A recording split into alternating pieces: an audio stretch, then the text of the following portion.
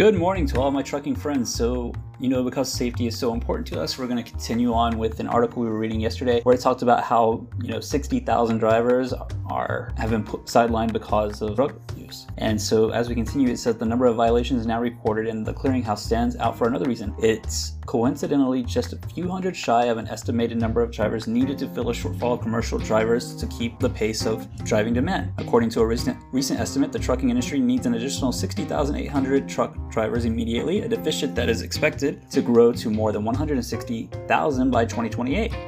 In fact, when anticipated driver retirement numbers are combined with the expected growth in capacity, the trucking industry will need to hire roughly 1.1 million new drivers over the next decade, or an average nearly 110,000 a year. The database is doing what it's supposed to do, which is identify those who should not be driving.